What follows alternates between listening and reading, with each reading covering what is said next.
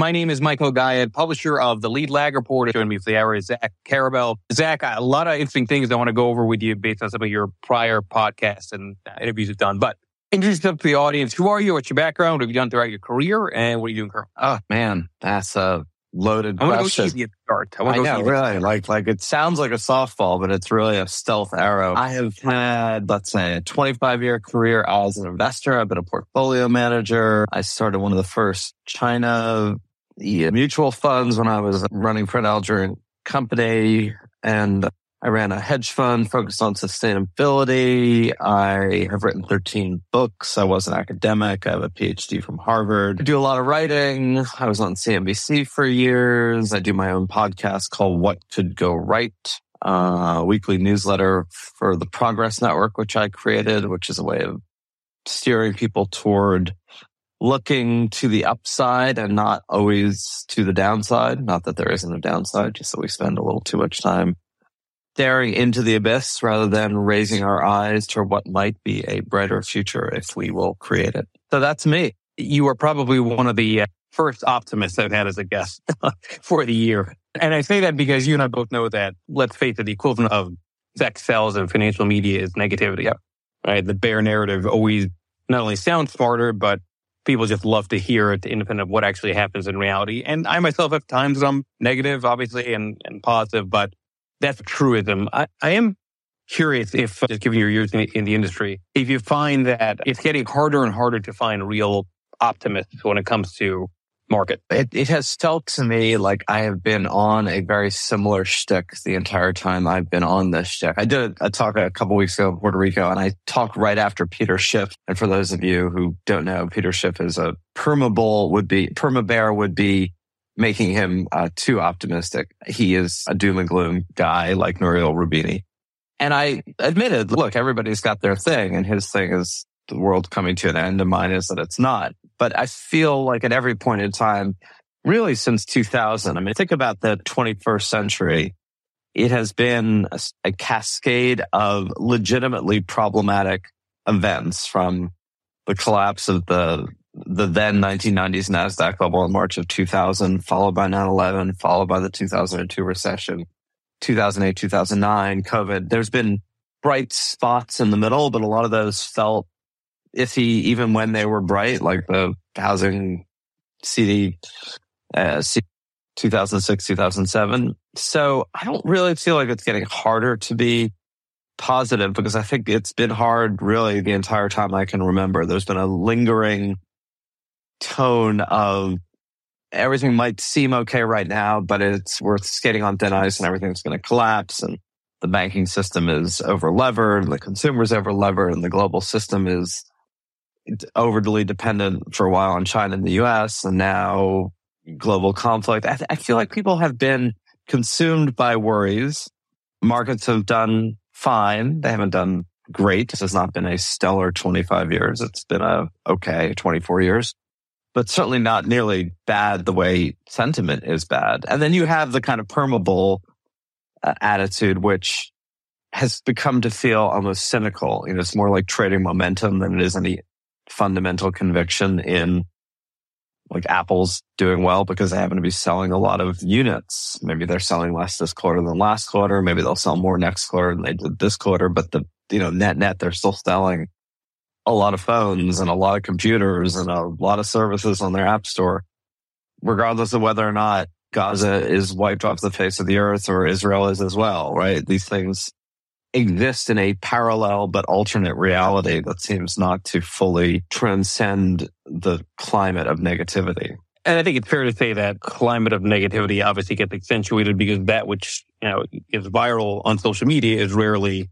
positive, right? It's often the negativity, and that's maybe part of our evolutionary bias, right? To just be on the lookout for things that can hurt us and be damaging. But I do wonder if some of the negativity is justified more in the sense of how people feel relative to each other. So we know that the standard of living has obviously gone up worldwide for a number of decades, and everybody has a better life than they did many years ago. But the gap between the haves and have-nots, the widening wealth gap, that does create a feeling of using your word, cynicism, I would think about how strong the economy and the world is. Yeah, like we can get into this more because obviously the thing today that's most palpable is this vibe session. Like what's going on, sentiment versus data, attitudes versus what we can discern as reality. That gap has clearly become huge in ways that I think really we do need to look at because there's something going on here that isn't entirely making sense, right? I had my own. Should we talk about that now? You want to get into that? So yeah, let's get into that because I think it is an interesting dynamic of sort of the reality versus the feeling. Yeah, and look, the one thing I do want to push back on is the common explanation for the gap between what people feel and what the statistics and the data say is the statistics are wrong or the data is wrong, right? But then the data is always been. If that's the case, then you have to backtrack and go, why at most periods of time over the past 50, 60 years, when data was good, people felt okay. And when the data was bad, people felt bad, right? If it's not like it's suddenly wrong. There's no difference in the way it's kept now. And in terms of, let's talk about first of all what that data is. When we talk about the data shows that things are better than people think. What are the data points? GDP data, inflation data, wage data, job data, or job statistics, right? So statistics are stories we tell about data. Both the data and the statistics are telling a relatively good story about whatever it is we call the economy. And I've written in the past that there is no the economy, right? It's a statistical construct. It's not physical, tangible thing. We do create a statistical picture of this thing we call the economy. And in most respects, that statistical picture is as good as it's been for years. You know, it's about where it was in 2019. Yet that is clearly not what most people feel. Younger people in particular basically feel this is a crappy economic moment, even as employment numbers are 3.7% where they were in 2019 when presumably the economy was good. And you certainly cannot argue with widespread sentiment by simply quoting chapter and verse of economic statistics. It's a losing debate insofar as people don't feel numbers, they feel what they feel. But there is this incredible gap, and we all need to begin to investigate what's going on here. I wonder how much of that is connected to the basic necessities, meaning housing affordability. Younger people probably are negative because they don't really view there's a possibility that they can maybe own their own home the way other generations.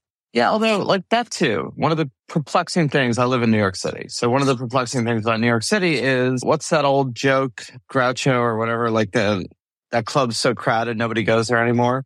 And like housing is clearly unaffordable in large swaths of Manhattan and Brooklyn, just as it is in San Francisco, even if San Francisco is or is not falling apart. And yet the vacancy rates are incredibly low. Now, even if you factor in maybe some of those vacancy rates are manipulated by landlords who aren't putting their apartments on the market in order to keep the vacancy rate statistically low, in order to keep rents high, right? So some of that might be going on, but it's not likely to be going on enough to explain the fact that it is simultaneously unaffordable and yet being afforded by somebody or some set of people. The same thing about housing, like interest rates and mortgage rates may be higher than they've been since 2001 or 1999, which has had a chill a little bit on housing market activity. A lot of people locked in their rates years ago at much lower rates, which is, yes, it's going to be a long-term problem because they're less inclined to sell when they're more 30 years locked in at 3% when they can only do a new 30-year at 7% or whatever the gap is. But you do have these issues of, it's not like it's so different. New York's been unaffordable forever. San Francisco's been unaffordable forever. What may have changed, or at least this is one theory of the case, is COVID upended a lot of people's expectations of the world is as it is and it's going to be as it was, and therefore created a great deal of insecurity about either government policy or epidemiology or some combination of the two. Combined with one thing that you really do have globally over the past years, and I think this is social media enhanced, is vastly rising expectations of what constitutes a good life and what a government and a society should provide in a wealthy, stable way. And so the level of discontent with what used to be acceptable and the ability of our system and Western Europe system and China's system and anybody's system to provide commensurate with expectations, I think that gap has gotten huge. It also seems that the discontent is correlated to who's in the White House and what one's political views are, right? People tend to view, for example, if I go to Threads, right, which is clearly, from what I've seen at least, much more liberal in the audience than, let's call it, X's audience, which is maybe more conservative, Republican versus Democrat. If I post something that's negative about the economy, it gets a lot of attention on X. If I say something, that same post that's negative on Threads, I get all kinds of pushback from people that are saying, oh, this is such a great economy. Biden's done such a great job. So I assume that there's a... We'll be back after a quick break. Hello, listeners. Michael Guyad here from Lead Lag Live. Are you ready to take a deep dive into market trends, risk management, and investment strategies? Then you need the Lead Lag Report. Our in-depth analysis helps you understand the financial markets like never before. And guess what? We're giving you a chance to experience it at a discounted rate. Visit theleadlag.report/leadlaglive and get an exclusive 30% off on your subscription. Don't miss out. Level up your investment game with the Lead Lag Report. And now, back to our discussion. There's a sort of political lens through which people are also viewing their feelings on the economy and how good things are, independent of whether it's actually real or not. Yeah, although the one thing that's different now, it's certainly been true for, in the 21st century, that the party not in the White House thinks the economy is worse than the party in the White House does. So if it's a Democrat president, Republicans think the economy is crap. Republican president, Democrats think the economy is crap. What's unusual now is how many, particularly younger Democrats, think the economy is crap and that Biden is failing. And again, maybe he is, maybe he's not. I'm just saying that pattern has broken down so that now a plurality of people, regardless of party, or maybe a majority of people, regardless of party, think something very different or feel something very different about what it is we call the economy than what the statistics that we use to gauge the economy are telling us at both a local and a national level. And one other wrinkle in this is that people are not behaving commensurate with their feelings, right? They're not hunkering down. They're not spending. They're not getting jobs. They're spending as if things are good. They're employed as if things are good. They're living as if things are good. Travel is up. All sorts of entertainment and eating out and like across the board, across the country. And yet they're feeling largely negative. And I do think this rising expectations issue is a huge one in that there is genuine economic insecurity in the United States and has been for years, right? We have this incredibly expensive set of social safety nets between Medicare, Medicaid, and Social Security and food stamps and different programs. But it's also an incredibly confusing, bureaucratically entangled, opaque system where it's easy to feel insecure even as we spend trillions of dollars trying to create a safety net. And I used to think, Canada and Europe had some of the formula down in that they have a much less complicated bureaucracy of delivering that safety net, right? If you're born in France, you have healthcare, you have education, basically you have basic housing without having to prove and means test and lose those benefits if you fill out paperwork wrong, whatever. But even there, people are feeling insecure and angry, right? And I think that you have to account for that rising expectations issue that what was okay 20 years ago is just not acceptable now. One of the things I used in my talks over the years is in 1948, the apex of what was seen as like, I've reached the middle class. I'm an American. I've made it. I was a GI. I went to college. I got my college bill and I bought my first house at a Levittown subdivision, right? That was the first kind of cookie cutter subdivisions in the United States, late 40s.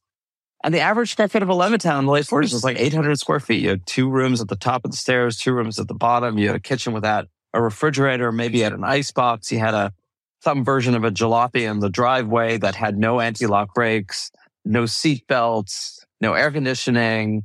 Maybe it got 10 miles to the gallon, but it had ashtrays. So like you could die smoking, you could die in the car. But this was so, at that moment in time, that was it. I've arrived. Now, clearly that would be worse than unacceptable today. Like if I told you that was your 22-year-old's first car house, like they'd be like that. And that's good that expectations have risen. What's not so good, not only expectations, but what we deliver has risen. Now it's like 2,100 square feet for your average house. But the problem is people start to expect what they hear and see on Instagram, and that was true 20 years ago. Like people used to say, remember Friends, the apartment on Friends was clearly unaffordable to that group of people, where it was and how big it was and how nice it was. So I think this mismatch between what we expect, between what the system delivers in terms of it is a very complicated system. Most people are living without a sufficient economic cushion. So there's a degree of insecurity of, oh my God, if I lose my job, if something like COVID or healthcare or unexpected large expenses, there's clearly not as much elasticity there. And all that combines to form a kind of sea of discontentment. So I guess the question is it almost like a PR issue for society, like that we have to find messages or ways of getting people to realign their perceptions properly? Yeah, although it's like a individual and collective PR issue. It's not like the White House could do a better job, right? And I think this is where the problem lies. So if you think about it from a political perspective, the Democrats are going to try to inform people about how good the economy is, which I think in many ways is simply a losing strategy, right? You cannot tell someone who is legitimately insecure. And what I mean by legitimately insecure is if you think that an affluent society should be able to deliver the promise that you won't go into an economic tailspin because of a health crisis, or that you will be able to afford a home at some point, like the idea that those aren't legitimate insecurities simply because we're doing better than your parents' generation did, even though you think you're doing worse. Like, I don't think that works. I do think telling these stories comparatively and slowly through conversations like this, trying to help people take a step back and realize, yes, this system isn't meeting your needs and expectations, but it's actually meeting them as well as it ever has, is actually a different statement than it's failing to meet them in a way that it used to. I think one of the most pernicious aspects of our contemporary world is the belief that things were better. When people look back at the 1950s, it's a halcyon moment of less wage gap, more equality, where a single working man, and it was always a single working man, and usually a single working white man could support his family on a salary and have a pension and retire. That system worked for a lot of people, but it also didn't work for a lot of people. It didn't work if you were African American. It didn't work if you were a woman, which is why you had the tumult of the 60s, right? Which is this massive cry of kind of rage of, hey, wait a minute, I'm not included in this so-called perfect equation. And I think it's really important for people to realize you can simultaneously be deeply discontent with what of the failings of our economic and political system now without believing that we used to do better. It's the belief that we used to do better, I think, that kind of gets in the way of doing better now, because it sets up a false path that we're never going to return to anyway. But even more, that makes the present seem way more problematic than it ought to be. It's funny because that goes obviously right into Trump and even the Make America Great Again slogan, right? It's to your point, it's a totally different mentality to think through what's happened in the past versus now. I wonder if that, as that dynamic worsens, and it probably is going to continue to worsen unless there's some dramatic optimism boost that happens, what the implications are on society, right? I mean, if you keep on having an inconsistency of how the present looks and feels among different parts of the country, that divisiveness at some point does get to be really, really problematic. Yeah. Look, I think we should all be members of the MAG party, right? We should all be members of the Make America Great party. Just drop one letter and you've got me. Or like, I'm 3/4 of the way there. But it's the again part that's really the problem, because as I said, the periods that people tend to romanticize, jokingly off the cuff, like the right romanticizes the 50s and the left romanticizes the 60s, and both are wrong about both. And chasing a past that didn't exist is a totally losing formula for the present and the future. Thinking about where we're falling short is a totally winning one. But And I don't have any hope that this is going to change on TV. We're going to use their talking points, and they're going to use their talking points, whether it's on CNBC or MSNBC or Fox or you name it. And as you said, like, market discussions are a little different than these political and economic discussions. There's certainly bearishness in markets, but it all feeds into the same, like, we've created this house of cards economically. That's what the Tea Party was founded on. That's what the Freedom Caucus is fueled on. That's what a lot of Wall Street short sellers are trading on, the beliefs that we're just printing money and it's all going to collapse in some conflagration of speculative bubbles bursting. And look, some of that may be true. I always feel like if you're going to predict an absolute collapse, particularly in markets, just don't give a date, because you can always say, well, just wait, right? You can't be proven wrong if what you're saying is it's going to happen. And yet I am still struck by, not by the volatility of the past 24 years and not by the crises. And look, I was in the middle of the 2008, 2009 crisis. I was managing money at the right before everything fell apart. And I certainly had moments in those, let's say, September of 2008 to March of 2009. I had moments thinking like, wow, maybe this is as bad as people are saying. And it was really bad at the moment, right? But it recovered pretty quickly. I did joke on TV once when people were talking about volatility of market indices, as things were falling 5% one day and 4% one day. I mean, these are huge moves. The equivalent would be, what's the Dow at now? 3,800. It'd be like the Dow falling 2,000 a day. It did that a little in 2011, right? It did that absolutely for 2 weeks in March of 2000, as we were unclear whether the world was over as we knew it because of COVID and government responses. But then I thought, okay, things are going to zero, right? Everything, unless society completely collapses, in which case these conversations we're having right now are, useless. We should be thinking about food supply and shelter. You have to remind yourself of, we live in a much more stable world than the first half of the 20th century between World War I and World War II, right? Nothing that's going on in Israel and Gaza or Sudan or parts of Congo or Myanmar, as awful as they all are collectively in a world of nearly 8 billion people, they are not anywhere near as globally disruptive as what happened routinely from 1914 to 1945.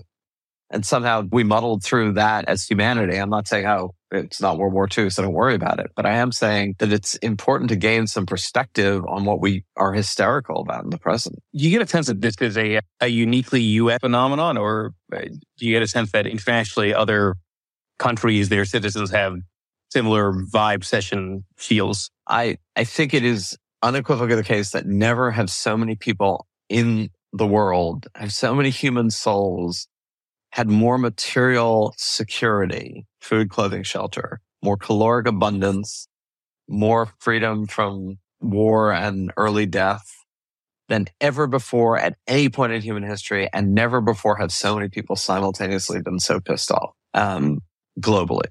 I mean, it is hard to find anywhere in the world where people are not really negative about their government, their president, and their society. And you can find pockets where that's not true. The Saudis are having a moment domestically where they are feeling incredibly confident about the future and their own society, which is quite at odds with what we think about the Saudis. But I'm just telling you, that's what the Saudis think about themselves.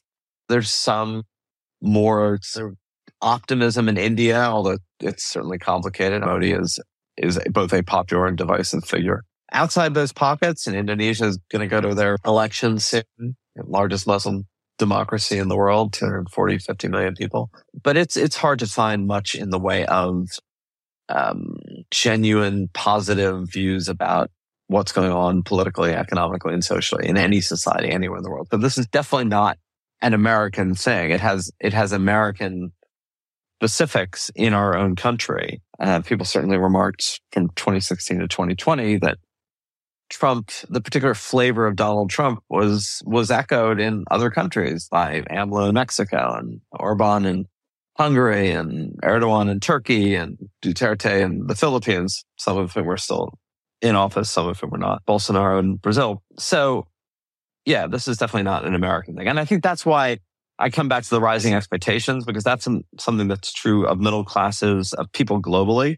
and is definitely fueled by social media, meaning our awareness of what's possible visually, audio, immediate, through these mediums of information, the visceral knowledge of what is possible for people to have and how it's possible for them to live has never been more immediate, and we've never been more bombarded. I'm saying something rather different than what a lot of people are saying, which is that these mediums bombard us with negative information. They also bombard us with positive aspirational images of what people are buying and how they're living, all of which is a bit of a fictional story in its own way. And that in itself creates some of the discontent. Like, hey, why am I not living the way these people are living that I can see, but I can't touch? Yeah, it's to the point where it's all the availability heuristic. Right. That's what the algorithm push, which makes sense because there's only so much you can show at the top of the fold, right? But at the same time, that has all kinds of unintended consequences on the average. Right, but I'm saying it's not all just negative imagery. A lot of it's positive imagery, right? It's like the happy vacations, the pictures of your friends on a cruise ship. It's nobody shows themselves, and I guess on TikTok they do, but for the most part, people don't show themselves like breaking down because they had a shitty day, right? They show themselves in great clothes or going out or talking, and I think we underestimate that aspect of it. The kind of the Joneses that you're keeping up with are now a global, the best of ourselves at every given moment that we then judge our present against. I think that doesn't get sufficient attention. It's not like the war and famine and oh my God, things are falling apart. Like, as you said, that's been true of journalism. If it doesn't bleed, it doesn't lead. That's been true of the financial media forever, right? If you were to look through Barron's and the 1980s, it was not a traipse through, wow, aren't things great? It was, oh my God, the SNL crisis, and oh my God, the junk bond crisis, and oh my God, the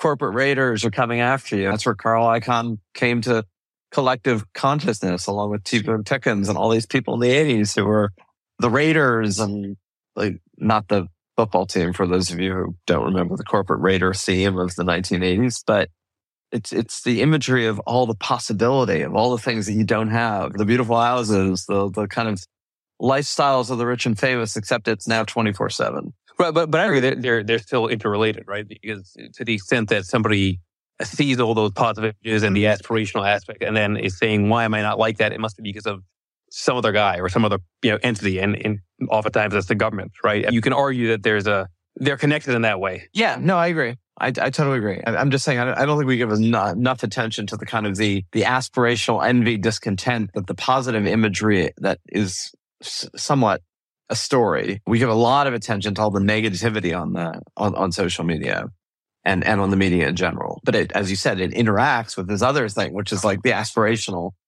But the aspirational can create its own kind of discontent. Like, why am I not doing better? And this is true too for the financial media. You've been doing this for years, right? Nobody gets on CNBC, and I was on CNBC hundreds of times, and talks about how bad their portfolio is doing, right? They're always like, oh, this is a buy. We really like this. Nobody comes back and says, that was a really bad call. I know Jim Cramer has gotten legitimate critique for, he says buy, but rarely just is held accountable for when those buys go bad.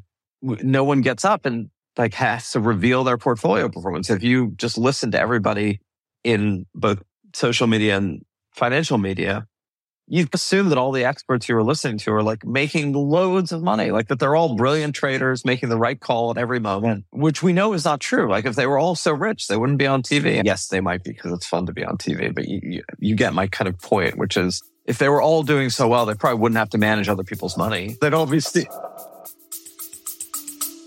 We'll be back after a quick break. Foodies unite with How You Dish. It's social media with a secret sauce. Food, the world's first network for food enthusiasts. How You Dish connects foodies across the world. Share kitchen tips and recipe hacks. Discover hidden gem food joints and street food. Find foodies like you. Connect, chat, and organize meetups. How You Dish makes it simple to connect through food anywhere in the world. So, how do you dish? Download How You Dish on the Apple App Store now. I want to pivot a little bit, since you mentioned the first China mutual fund. China obviously gets a lot of play in the media, and it's not optimistic when it comes to China at all. But I want to relate that, pivoting to Trump, because you sent me a DM saying the idea that he would come in and throw in a whole bunch more added tariffs to China is alone a reason not to vote for him, although Biden kept the tariffs, I think, largely in play. Didn't really do too much on that end. You correct me if I'm wrong on that. But lay out some of your thoughts on, first of all, where China is now, because I'm sure you're observing it, in the context of the election and in the context of just broader cycles, given your prior experience in investing. Yeah, when I say I created one of the first China mutual funds, there had been a bunch around in the 90s that only invested in Chinese companies listed in Hong Kong. I, with my colleagues at Alger, created this thing called the China U.S. Growth Fund, which was the first to, as its investment thesis, invested in U.S. companies that were seeing their most robust growth from exposure to the Chinese market. So we would buy like Yum Brands when it was languishing at 2002. And the Trump has recently on the campaign trail, including on Fox over the weekend, talked about a 60% tariff from day one on all Chinese imports into the United States, as well as a global 10% tariff on all goods the United States import. We're in a very kind of, I think, dangerous balance between executive branch and the congressional. One of the things that was supposed to be pretty clear in the Constitution was that Congress was in charge of the purse and the executive was the executive. And because of these emergency powers / special exemption clauses that were stuck into various bills, including this very wonky section, I think 232 of the Trade Expansion Act, which is what it allows the president to discretionarily slap on punitive tariffs as a way of coercing recalcitrant trade partners, that we've allowed the president to have this bizarrely unilateral power to essentially tax American goods as in goods sold in the United States, even if they're imported from another country. And Trump used that power and Biden's used that power. So it's definitely not a Democrat-Republican split on that. But if you're then suggesting, whether you think China is like the enemy of all enemies, we still have a $2 trillion plus interdependence with China between their holdings of U.S. treasuries and our collective export and imports of Chinese goods, many of which are just American sourced goods in China, like an iPhone.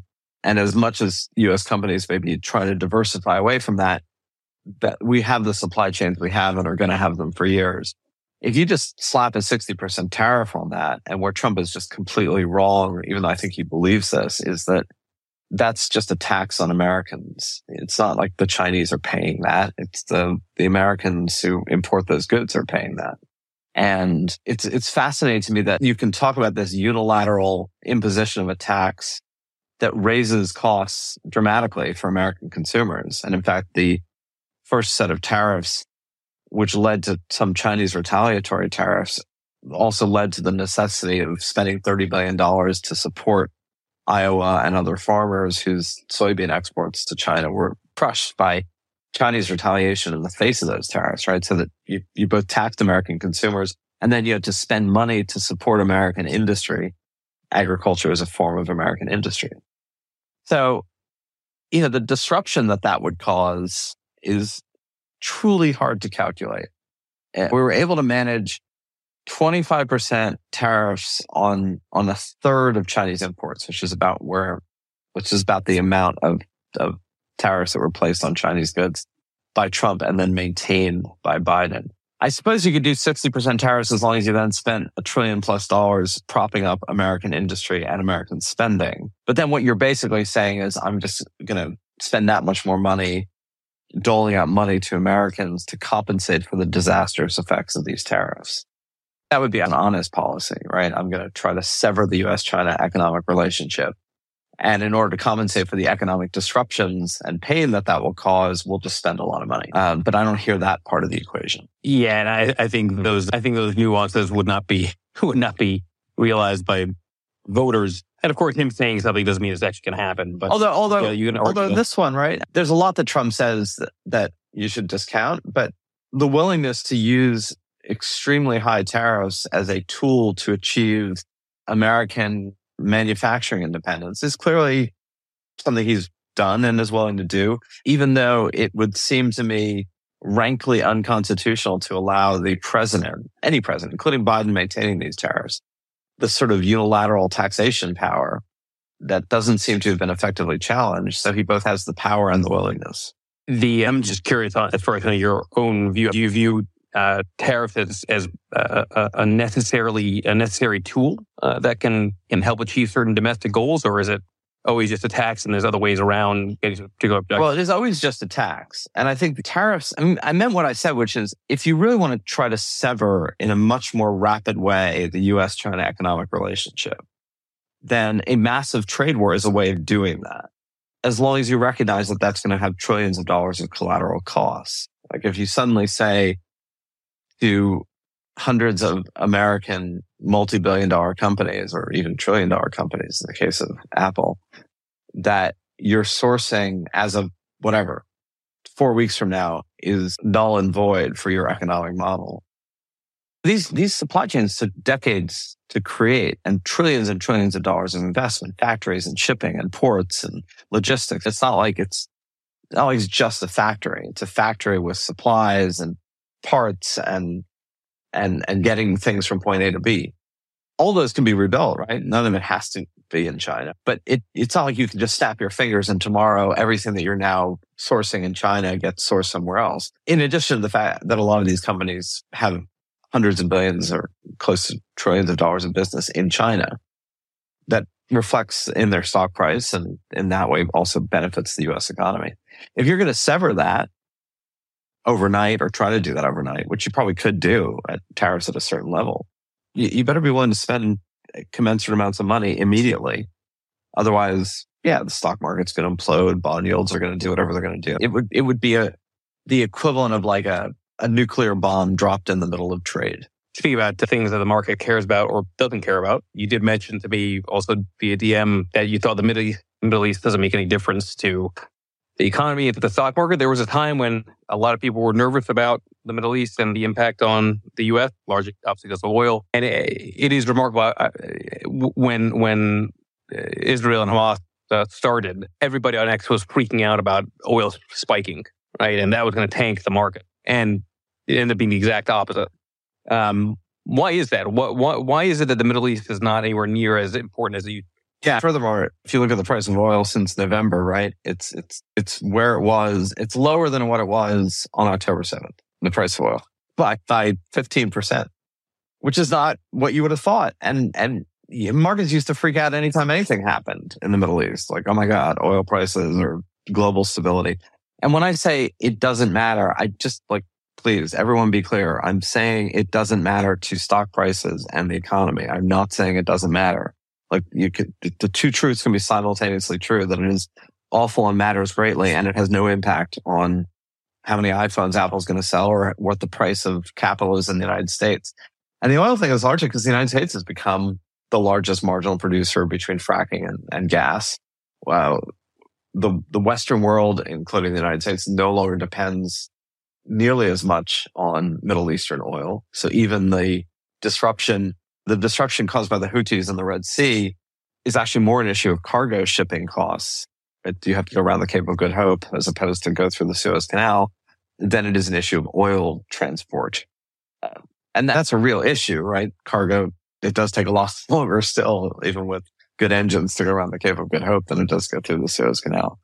But it's just not as important. There's a global oil supply glut relative to plateauing, if not decreasing demand. And the United States has become one of the largest, well, actually the largest supplier of oil. And so it just doesn't matter as much to the price of oil. What would matter more from a geopolitical front then? If it wasn't Russia, right? It's not the Middle East. Are we just now not at risk of exogenous shocks on geopolitical dynamics hitting oil markets? I think that's largely true. We supported Russia. We managed to integrate the removal of Russian gas and oil. None of the crises that we thought were going to inflict Western Europe in 2022 and 2023 came to pass. You remember there was all this, and after February of 22, the Europeans were going to have to ration heat and they were going to be able to get through the winter, right? None of that happened. I'm not saying it was easy. I'm just saying it didn't happen. Russian oil isn't really taken off the market. U.S. sanctions and Western sanctions against Russia have taken Russian oil off of European market, but they're still selling plenty of oil to India and China. And in a kind of a fungible way, it's not off the market at all. which is partly why Putin is in none of the economic difficulties that was lauded when these sanctions were put in place, right? It was going to put this huge squeeze on Putin. And it's like, put no squeeze on Putin. The oil's 9 million barrels a day are floating freely from Russia into the global system. So yeah, I don't know what kind of exogenous shocks. Like, honestly, I would be more worried about the immediate effects of 60% tariffs on Chinese goods than almost any international conflict in terms of the supply of oil. The risk for the geopolitical front isn't international. Exactly. That's I think the point. I am curious, just from your own standpoint in terms of your own investing and everything else that you're looking at. Any thoughts on just where markets are, or where, from an asset allocation perspective, things look more intriguing or maybe more vulnerable? What are you doing for your own portfolio? Like, one thing I don't do, which I would like to do, and it would be nice if I was better at doing, is I do think we're essentially in the world that we were in up to March of 2020, which is contrary to the expectations of people who think that inflation has been an invisible beast. I think we are largely in a deflationary world, grace of information technologies that are just making everything cheaper. Even healthcare is cheaper. The problem in the United States is that the delivery of healthcare is more expensive, meaning it is actually cheaper to do a lot of things, imaging and tests. We just haven't figured out a way to create an effective system. So we have a massively ineffective, costly system, even though the delivery of the goods themselves are cheaper. So there's service inflation, but there's not really goods and stuff inflation. And you also have a plateauing of global population. The story of the 21st century is going to be depopulation, not overpopulation. The fear of the 20th century was overpopulation. I don't think we've fully caught up to just how dramatic the reality of depopulation is going to be. And I suppose that could still change. Demographics are fluid. They're not set. But it would seem, given current trends, that we are going to depopulate, not overpopulate by the middle and then the end of the 21st century. And that is also largely deflationary. The older you get, the less you consume, except of healthcare, which the older you get, the more you consume. So I think if you could play the reality of it's hard for me to foresee an interest rate environment if interest rates are indeed somewhat connected to inflation and growth. It's hard for me to see an interest rate environment going up over time. I don't fully know how to play that best as an investor. I suppose, yeah, I could buy lots of 30-year treasuries, but I don't know how much money I'd make doing that. So I think that's a general reality. Maybe there are fixed income people who know exactly how to play that between short-term and intermediate and long duration. And I think you do have this. The only phenomenon that troubles me in markets is the degree to which so much of economic activity and profit seems to be captured by so few companies is not the healthiest thing in the world. But I don't know how that ends, right? You can't really argue that Meta and Apple and Amazon and Microsoft are overvalued per se relative to the market. They're making huge amounts of profit. I think Meta's jump last week was the largest large cap gain in history. So, but I'm not ready to go short any of those names. I don't short anyway. So let's say metaphorically, I'm not ready to go short, meaning I'm not ready to think that this is incredibly overextended and therefore it should end anytime soon. And that causes us to go full circle, because that concentration of market cap and momentum being just a select number of stocks, the stock market, I'd argue, has become a version of reality in terms of society too, right? To the extent that you have a gap between rich and poor, you have a gap between mega cap and everything else, gap between corporation and individual, that makes everybody cranky. Right. I think there too, the issue is less about the gap than whether or not all ships are rising, right? The issue is not, and this obviously would be an entirely other conversation, but short answer is, my argument is that the issue is not that the gap exists. It's only, the gap only matters if the bottom part is stagnant and the top part is rising.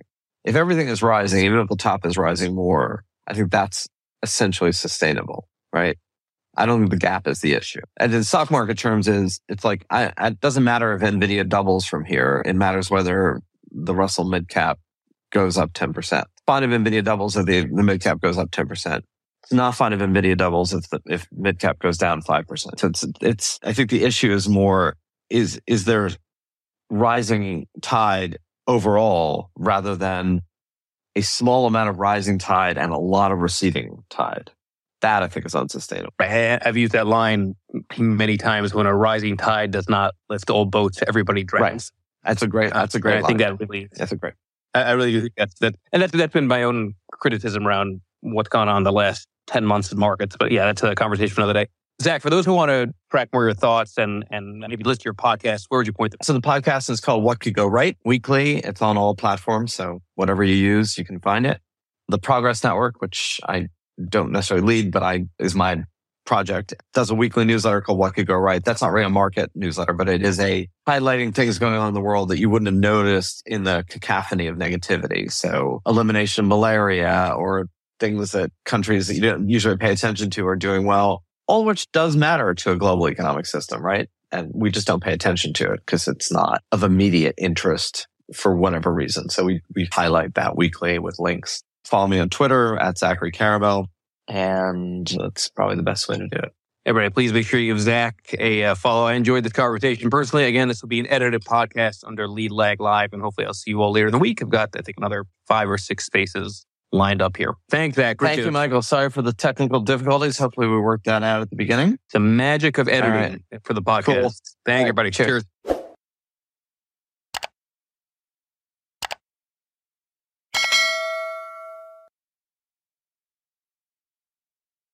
The content in this program is for informational purposes only. You should not construe any information or other material as investment, financial, tax, or other advice. The views expressed by the participants are solely their own. A participant may have taken or recommended any investment position discussed, but may close such position or alter its recommendation at any time without notice. Nothing contained in this program constitutes a solicitation, recommendation, endorsement, or offer to buy or sell any securities or other financial instruments in any jurisdiction. Please consult your own investment or financial advisor for advice related to all investment decisions. Don't forget to follow at Lead Lag Report on X, Instagram, Threads, and YouTube, and check out the Lead Lag Report at www.leadlagreport.com. Use promo code podcast30 for 2 weeks free and 30% off to get access to award-winning research and anticipate stock market crashes, corrections, and bear markets.